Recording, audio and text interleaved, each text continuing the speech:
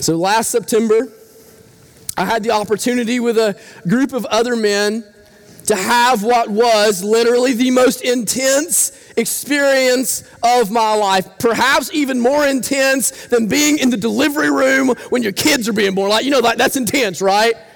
This may even be a notch past that. For the husband, not for the wife, I would imagine. So we had the opportunity to meet the king of Swaziland. All right, King Mswati III. National Geographic has done a great write-up about him. I would encourage you to read it. You can Google it and find it easily. But we had the opportunity to go and to meet King Mswati. He is the last absolute monarch on the entire continent of Africa. Now, in preparation for us to go, when we arrive at this place. We're going to a golf tournament that is sponsored by the king at the Royal Golf Club, and we're going to go. So we get there before he arrives, and in our arrival, we're brought into what is essentially like the clubhouse or like the 19th hole kind of place, okay? And while we're there, all of a sudden, Jeffrey, the pastor that we're with, starts pointing people out. And he'll say, okay, that's a parliamentary member. That's a parliamentary member. That's the speaker of parliamentary. That's the minister of defense. That's the ambassador to South Africa. And so we're in there, and like we're literally with a who's who of like the Swazi high life, right? This one older gentleman comes in. He's got a silver beard, and you can tell like everybody is just kind of awestruck. And I'm just happen to be standing right beside the door as he walks in, and he reaches out his hand, and so I shake his hand, and he begins to talk, and he kind of has this like Yoda way about him. You ever talk to somebody like that? Like he only speaks in proverbs kind of thing. And so I go over, and Jeffrey says, that's the king's oldest brother. Like, that's the prince. And I'm like, okay, just hanging out with the prince, no big deal, right? So we're all waiting in this area together on the king's arrival. And outside, they have laid out a red carpet every single place that the king's feet are to touch. That his feet are not supposed to be on the same dirt that mine and your feet walk on. And so literally every single place that the king is charted to go, they have rolled out a red carpet. And so there is this maze of red carpentry. They could have used Dale, I'm sure, to kind of help them out, laying out this grand scheme, right? When all of a sudden, you begin to stir in that room, right? And you can begin to sense that something's going down. Now, outside, it's pouring down rain. I mean, pouring down rain. But when word begins to spread that his arrival is imminent, it didn't matter how hard it was raining. It didn't matter what was going down. And look, I ain't judging nobody else there because I felt the same way. It was time to go outside, right? And so we all run outside, and we're getting flooded. I mean, just getting rained on and getting soaking wet. And then all of a sudden, this entourage of black BMW SUVs shows up. And I'm thinking this is the king, right? It ain't the king. This is one of the king's 15 wives. And she has shown up ahead of him. And so they get her out, and they've got the guy there waiting with the umbrella, and he walks with her, and she's on the red carpet, and they walk with her and take her to her place. And so then the whole kind of entourage of BMWs heads off. And then off in the distance, you begin to hear this man shouting, and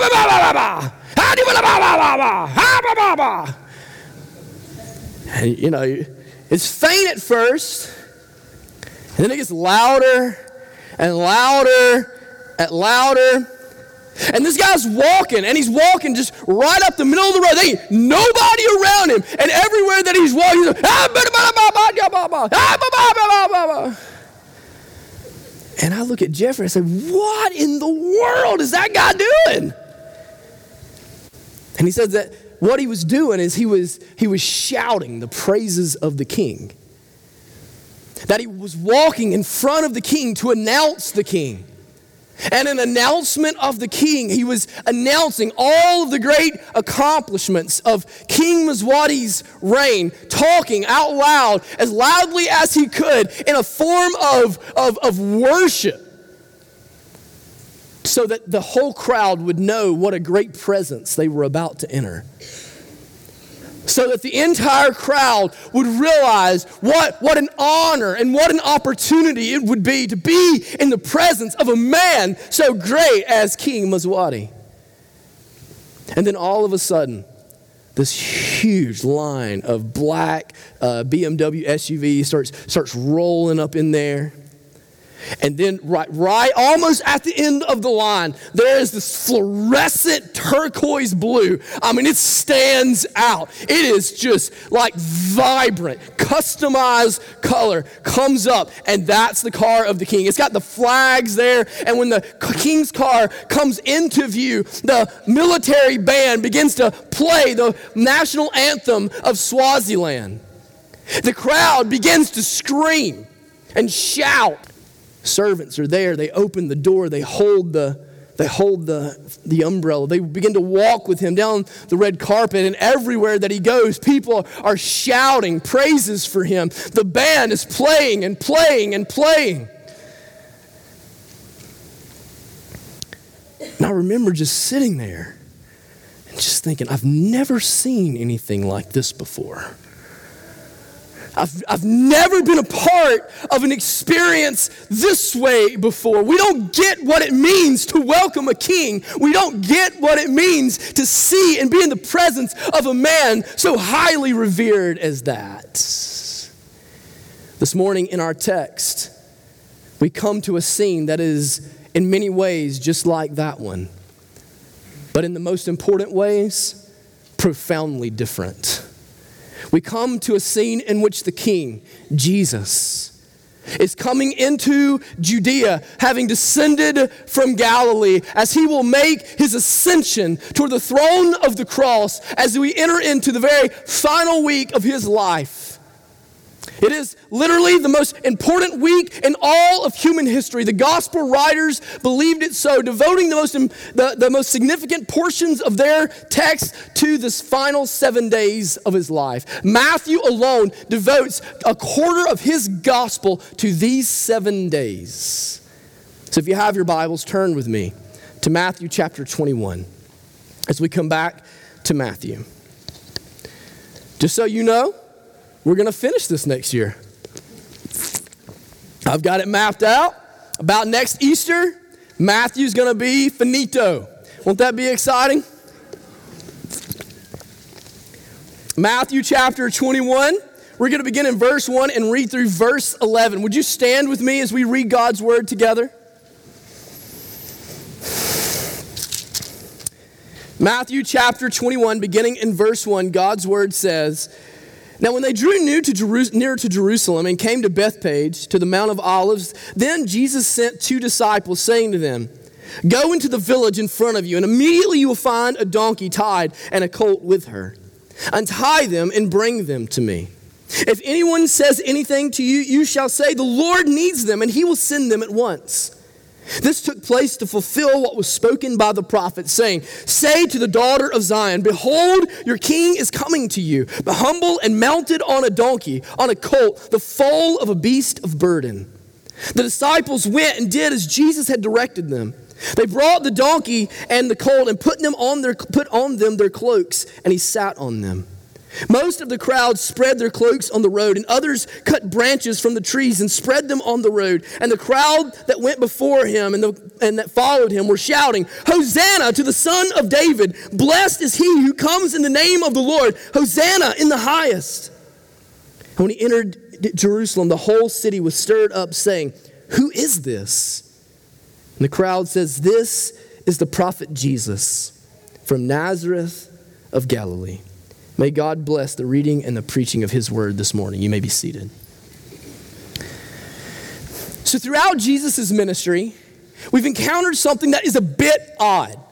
If you'll think back to passages like in Matthew chapter 8. In Matthew chapter 8, Jesus heals a leper, okay? So literally you have a man who is covered in sores over the entirety of his body. He is outcast from society. He is condemned to death, essentially. And Jesus speaks, makes him well. And do you know what Jesus says to him?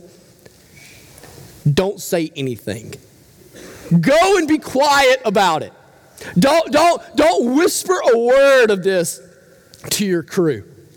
Now, if you're like me, you're thinking, all right, Jesus, you could use a bit of a marketer here.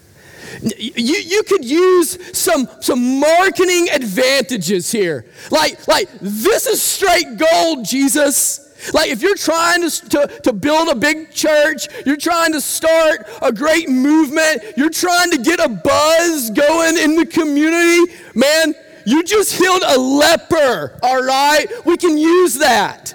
We can use that to our advantage. Like, I can see billboards, I can see posters, I can see YouTube clips. Like, we can use this. We can flood social media, and Jesus, we can get the word out.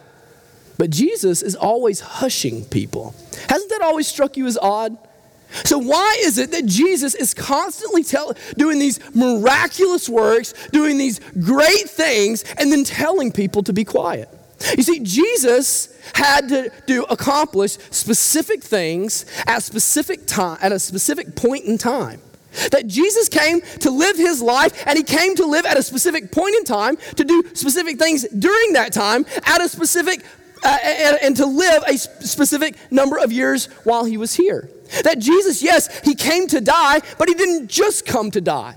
That Jesus also came to live, and in his life and in his ministry to fulfill certain prophecies and to accomplish certain good, to live a life of holiness and to live a life of sinlessness, to live a life that would in every way identify with us and to know our struggle and to know our difficulties. And what Jesus understood is that the conversation about him, though always controversial from the beginning of his ministry, would have to be tempered. Because if it was not tempered, if in the very beginning he stood out and he said, I am the Messiah, I am the King of the Jews, I am the one that was promised in the line of David, and I have come to replace the government, he would have immediately provoked violence against himself, and he would have been taken to the cross immediately.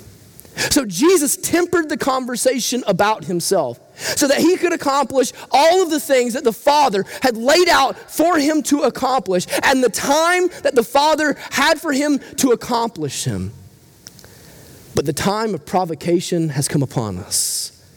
The time has come for the Son of Man to lay down his life. The time has come for Jesus to announce his identity in full. And in announcing his identity in full, he would provoke his own slaughter, the slaughter that would be for you and for me. So as he comes into Judea from Galilee, he is no longer concerned with silence. He is no longer concerned with staying in the background. He is no longer concerned with tempering the conversation. No, he has come to announce his arrival as the Messianic King, to announce his arrival as the one that God has sent. He announces this in a number of ways. What's unique especially is if we were to take this particular passage of text and we were to identify the second most important character in it, it would be a donkey, right? It would be a donkey. The second time in the whole Bible in which you can say the second most important person in the passage is a donkey.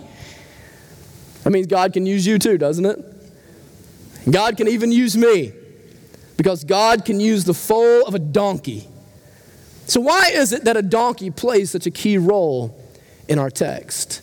See, Jesus had been walking everywhere that he went. Everywhere that Jesus went, he walked. As a matter of fact, if you don't count the being in Mary's womb and riding a donkey into Bethlehem, this is the only time we see in the entirety of the Gospels Jesus riding anything anywhere. Jesus was a walker. Jesus was a man that lived in hardship. Jesus was a man that lived a working class life, an impoverished life, a hard life, a difficult life. Everywhere he and his disciples went, they walked there. They weren't riding in chariots. They weren't riding in turquoise BMWs. They were walking the places that they went.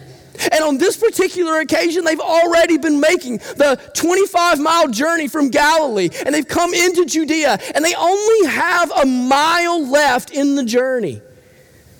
So why get a donkey now? Like if I'm Jesus, I want a donkey in Galilee, right? Maybe even in Samaria. Like, I want a donkey when I'm further out. I want to get a donkey, get some water, get some hay, and cruise into Jerusalem from there. After all, I'm going to lay down my life for the world. They can give me a donkey, right? But Jesus waits for the final mile of the trek. See, Jesus wasn't asking for a donkey because Jesus had rolled his ankle, okay? Jesus wasn't asking for a donkey because he lacked stamina or endurance or he was tired. Jesus was asking for a donkey because he would use the donkey to make his announcement, to announce his arrival. See, there were three pilgrimage feasts, three pilgrimage celebrations in the life of the Jews. And the most significant of these celebrations was the Passover. And Jesus is coming into Judea at the time of the Passover. And so he is making this journey with literally thousands of Galileans with him. They're all going at the same time. So Jesus would have been one in the crowd of tens of thousands that would have been beside him. And practically no one from Galilee would have afforded a donkey or ridden a donkey. All of them would have been pedestrians. So it is a huge herd of people. You can think, the way I like to think of Judea and Jerusalem at the time of the Passover, it's like Calhoun County during race weekend, you know? Like the population swells. You get some out-of-towners, if you know what I mean, right? Like you go to the Oxford Walmart during race weekend, it's just a different scene, isn't it? Like, it's just a different scene. Like you go to Longhorn during race weekend, it's just a different scene. And so the Judeans, they kind of viewed the Galileans this way. They viewed the Passover this way. Certainly, it was a reverent time of worship for them. Certainly, it was an important time of their faith for them. But it brought in kind of some riffraff. The Galileans were seen kind of as second class, as second tier Jews, as being poor and less important than they were. And so you have all of these out-of-towners, and they're coming into town, and they're walking together. And so Jesus asks for a donkey. And in asking for a donkey, what happens is when he sits on the donkey, he sits above everyone else. Do you see the scene? You're in a crowd of people, and you have one man sitting up on a donkey. He's in the middle of his own people. Make sure that you notice in verse 11, it says, Jesus of Nazareth of Galilee. He's not referred to like that very often. But in this text, it's important because he is being identified with the Galileans that are coming in for the Passover. And so he's sitting on a donkey in the midst of this great multitude of people, and yet he is sitting above them all. No, Jesus is making a royal entrance, you see. Jesus is coming into Judea and into Jerusalem as the king of the Galileans would. He is coming in as one of royalty, but not just any royalty, because it wasn't just any donkey, was it? No, Matthew goes to great pains to make sure that we see that this wasn't just any donkey. No, this was expected. This was predicted. This was prophesied. That Jesus wasn't just coming in as any old king. Jesus was coming in as the Messiah king, as the Messianic king, as the long-awaited king, as the king in the line of the throne of David. That as Jesus was coming into Jerusalem, he wasn't coming as some foreign king from Galilee. Instead, he was coming into Jerusalem to his rightful throne. Listen to what it says. In verse 4, it says, this took place to fulfill what was spoken by the prophet, saying, say to the daughter of Zion, behold, your king is coming to you humble and mounted on a donkey, on a colt, the foal of a beast of burden. This was universally accepted by Jewish people as being a messianic prophecy. They would have immediately understood the imagery of what Jesus was doing, that Jesus wasn't just living out a parable. Jesus wasn't just acting out some royal fantasy. That Jesus was identifying himself as the man which was spoke about in Zechariah chapter 9, something that had been prophesied 500 years before that week. So as Jesus rides this donkey into Judea, as he rides this donkey into Jerusalem, he is announcing in no uncertain terms, in no unclear terms, unequivocally, I am the Son of David. Daughters of Zion, your king has arrived. Now, here's what I think is really cool. He announces himself through a royal entrance. He announces himself through the fulfillment of a 500-year-old prophecy. But how does he fulfill the prophecy? Jesus fulfills the prophecy through his own prophetic utterance. Jesus fulfills the prophecy through a prophecy of his own. Do you see that? Listen, look at how he does this. This is amazing. He says to two of his disciples, he says, go into the village in front of you, and immediately you will find a donkey tied and a colt with her. Now, that's some specificity, okay? You're going to find two donkeys. You're going to find an older donkey and a little donkey. They're going to be tied there, okay? Then he says, untie them and bring them to me. If anyone says anything to you, you shall say to them, the Lord needs them, and he will send them at once. The other gospel accounts tell us someone did ask, and they did say, the Lord sent them, and they were released. Y'all, that's amazing. That's amazing. Jesus fulfilled the word of God by speaking as God. Do you see that? Do you see that? Because here's what I think we think sometimes. What if Jesus just read the Old Testament like really, really, really good and then just lived it out? Like what if Jesus just read all the prophets? Like, what if Jesus just read Zechariah really, really, really, really good and knew what everybody expected of the Messiah, and maybe even some of what they didn't expect of the Messiah because he was smarter than they were and he read more than they did? And so, like, what if he just knew the prophecy so well that he lived it out, and he lived it out so that he could fool all of us into believing that he was really the Messiah? Well, first of all, you know what I would say? Would it surprise us that the Son of God would live in submission to the Word of God? Would that surprise us? That the Son of God would know what Zechariah chapter 9 would say about him, and that he would submit himself to that, and that he would live that out? But Jesus did not only, as the Son of God, submit himself to the Word of God, but Jesus, being God, spoke the Word of God by giving a prophetic utterance of himself, saying, go, you're going to find the donkeys, it's going to be just like this. You're going to see a man, he's going to ask you, hey man, what you taking my donkeys for? You're going to tell him the Lord sent you. He's going to say, okay, well, here, have some fries with that also. You're going to send you on the way with the donkey. Y'all, that's amazing. That's amazing. And do you know who can do that? Only the Son of David can do that. Only the Son of David can do that. Only the Son of the living God can do that. Only the one who can actually redeem you from your sins can do that. Only the one through whom and by whom and for whom all things have been made can do that. Only the one who was there in the beginning can do that. Only he can tell you what will be before it actually is, because he is the God that tells you the end from the beginning. But you know what I think the coolest part of it is?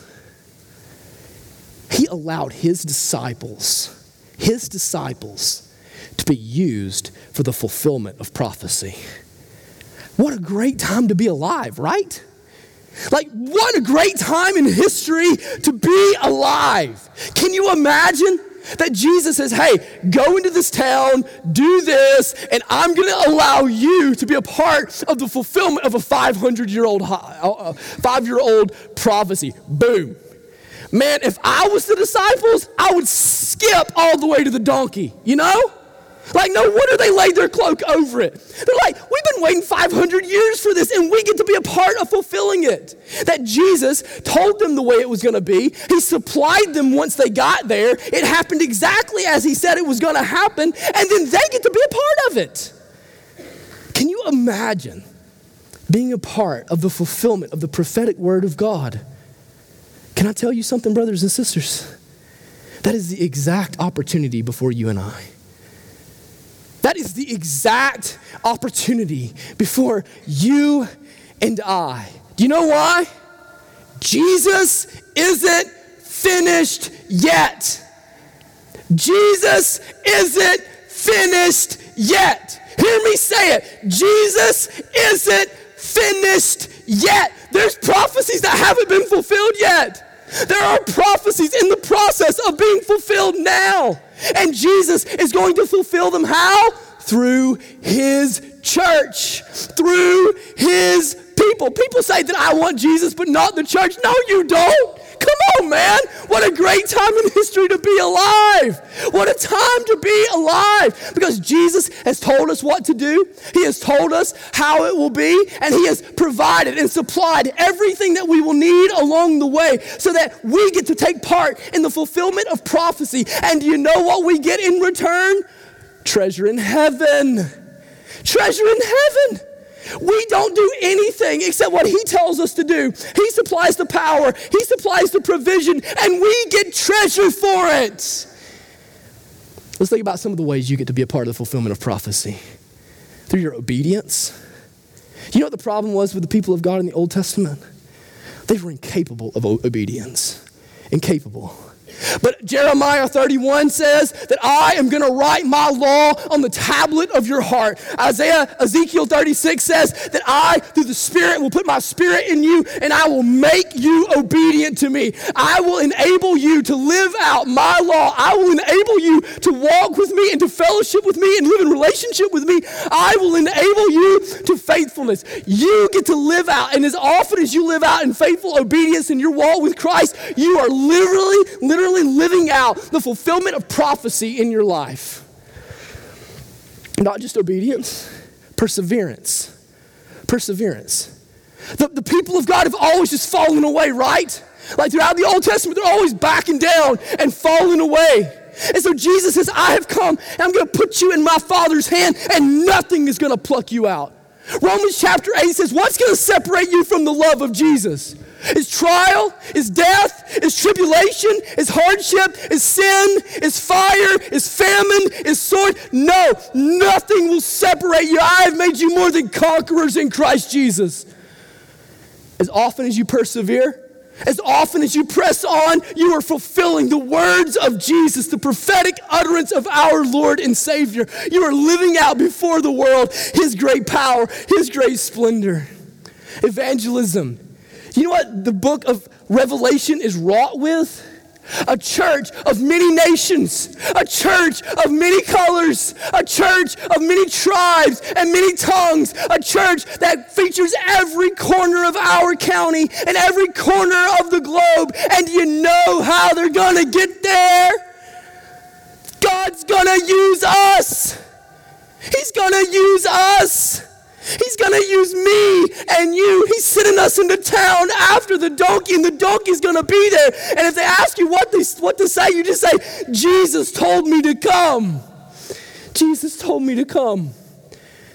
Church, Jesus is in the process even today, even right now, of announcing to our community his grace and announcing to our community his mercy and announcing to our community his glory and announcing to our community his kindness and announcing to our community his salvation and announcing to our community his sovereignty and announcing to our community his splendor and announcing to our community his wonder. Oh, church, take part in it. Take part in it. Be a part of the fulfillment and the announcement of the King. But Jesus didn't just announce what he was and what he was to come to do. Jesus announced who he was. He defines himself by the things that he says, by the way that he lays out this announcement for us in Matthew chapter 21. And the first thing that he defines himself to be, is he defines himself to be a sovereign king. A sovereign king. He says to them, go and tell, if someone asks you a question, tell them that the Lord sent you. Do you know throughout the Gospel of Matthew that the term Lord in the Old Testament it could refer to a lot of different people, okay? It could refer to your master, it could refer to a slave owner, it could refer to a wise teacher, but not in the Gospel of Matthew. In the Gospel of Matthew, the word Lord exclusively refers to God. Refers to God. So here's what Jesus was saying. If they want to know why they should send the donkey, you tell them that God needs it. You tell them that your sovereign king needs it for his work. He was making a claim on sovereignty. He's demonstrated his sovereignty as he told them how the circumstances would be exactly as they found them to be. You know, I find that living in America, we have difficulty with the concept of sovereignty. We live in a society that has a three-tiered version of government, or a three-armed version of government, right? We have, even within that, a bicameral Congress. So there's not universal power or absolute authority by anyone. But if you go to Swaziland, you understand what absolute authority is. I told you earlier that King Mswati is the final absolute monarchy on the entire continent of Africa, and praise God for that. But being the absolute monarch, you know what that means? That whatever he says, it happens. Whatever he says, it is just that way. That if he decides he wants somebody out of prison, he can have them released.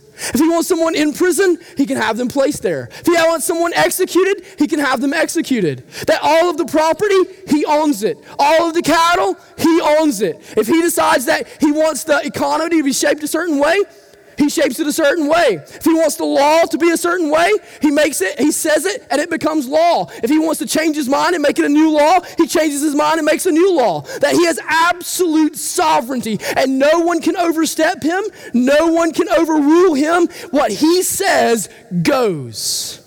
Brothers and sisters, do you understand that's who Jesus is? Do you understand that's who Jesus is? That when Jesus says it, even before it happens, you can write it down as fact, because when Jesus says it, it will happen.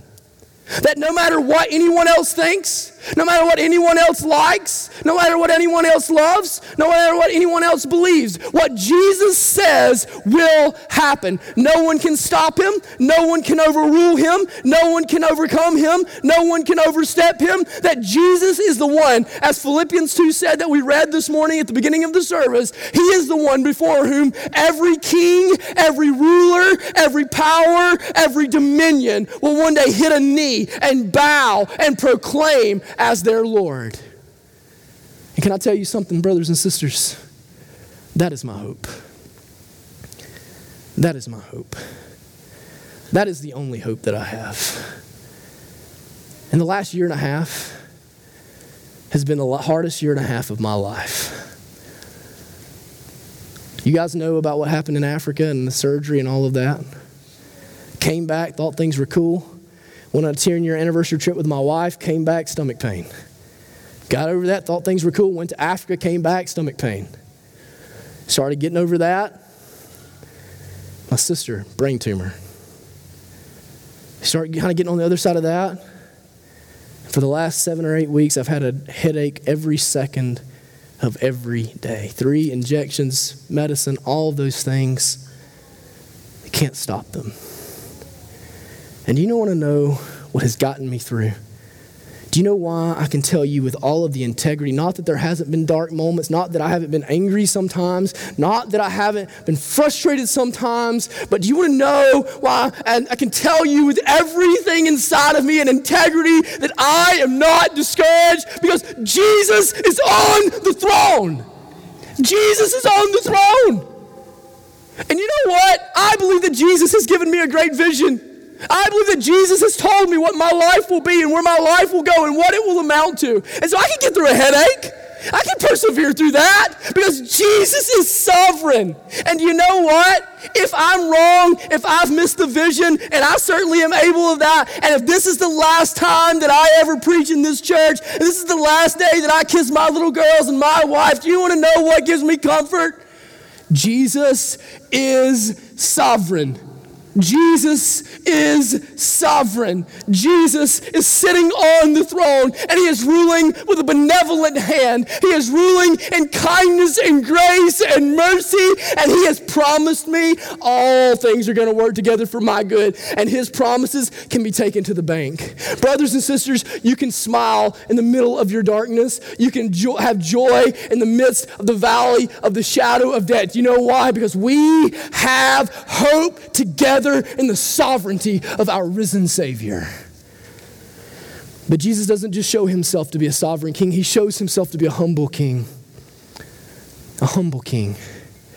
Humility and king go together like honesty and politician.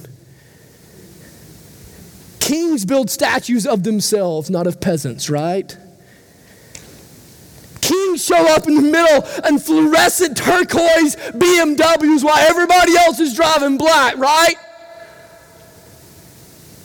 Kings are the ones that the band and the trumpets announce. Kings are the ones that have little minions walk in front of them, telling everybody how great they are, right? Not our king. Our king rides on the back of a donkey to ultimately go and to lay down his life. You see, they misunderstood who the king would be. They misunderstood who the Messiah would be. As clear as Jesus had made it, as clear as the picture was, they missed it. Because even though they understood Zechariah chapter 9 and the king riding in on the donkey, they didn't understand that Zechariah chapter 9 and Isaiah chapter 53 and the suffering servant would cross and would be the exact same man.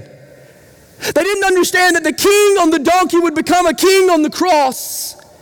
That as the sovereign king of glory, Jesus would declare war in this announcement.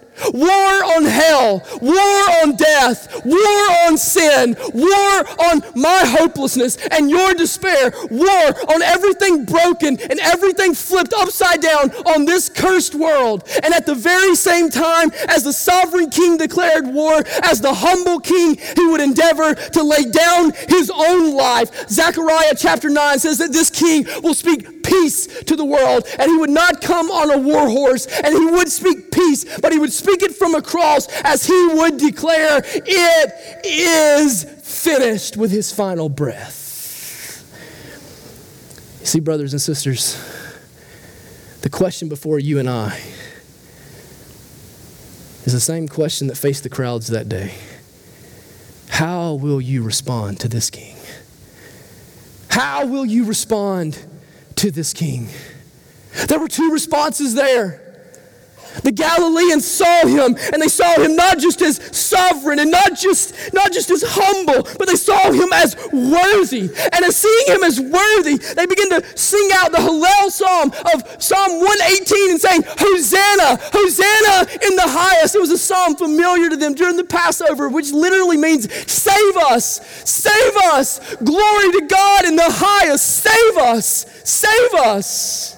And they laid out their cloaks, the most expensive garment that they owned, owning probably only one. And they laid it before him as his donkey would trample over it in submission, saying, "We pledge our allegiance to this king."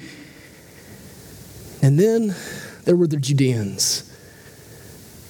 Verse 10 says that it swept across, that it caused a stir in the city. The word literally means an earthquake. Who does this man think he is? As a king, he was a threat to Rome. As a prophet, he was a threat to the Sanhedrin in Jerusalem. Neither would be able to tolerate him. Neither would be able to stand him. And in just 5 days, they would all shout and wash their hands and say, "Crucify him, crucify him, crucify him." And so, brothers, I bring before you the same king. I bring before you this same king, and I ask you, how will you respond? Will you love him, or will you reject him? Will you take off your cloak and lay it before him and submit yourself and surrender yourself? And I'm not asking you understand. I'm not asking you if you don't want to go to hell. I'm not asking you if you do want to go to heaven. I'm not asking you if you want good things in your life. I'm not asking you if you want to get married. I told you we're not a bait and switch kind of church. What I'm asking you is, do you love Christ? Do you love Christ? Do you love him enough to bow down your life? Do you love him enough to surrender to your life? Do you love him enough to hand him over your checkbook? Do you love him enough to hand him over your calendar? Do you love him enough to say, "Lord, here is my life. Whatever you want, wherever you want me to go, here it is. I will do it. I will go"? Or is he a threat to your own sovereignty? Is he a threat to your own ambition? Is he a threat to your own self-rule? What will you do with this king? Do you love Christ? Let's pray together.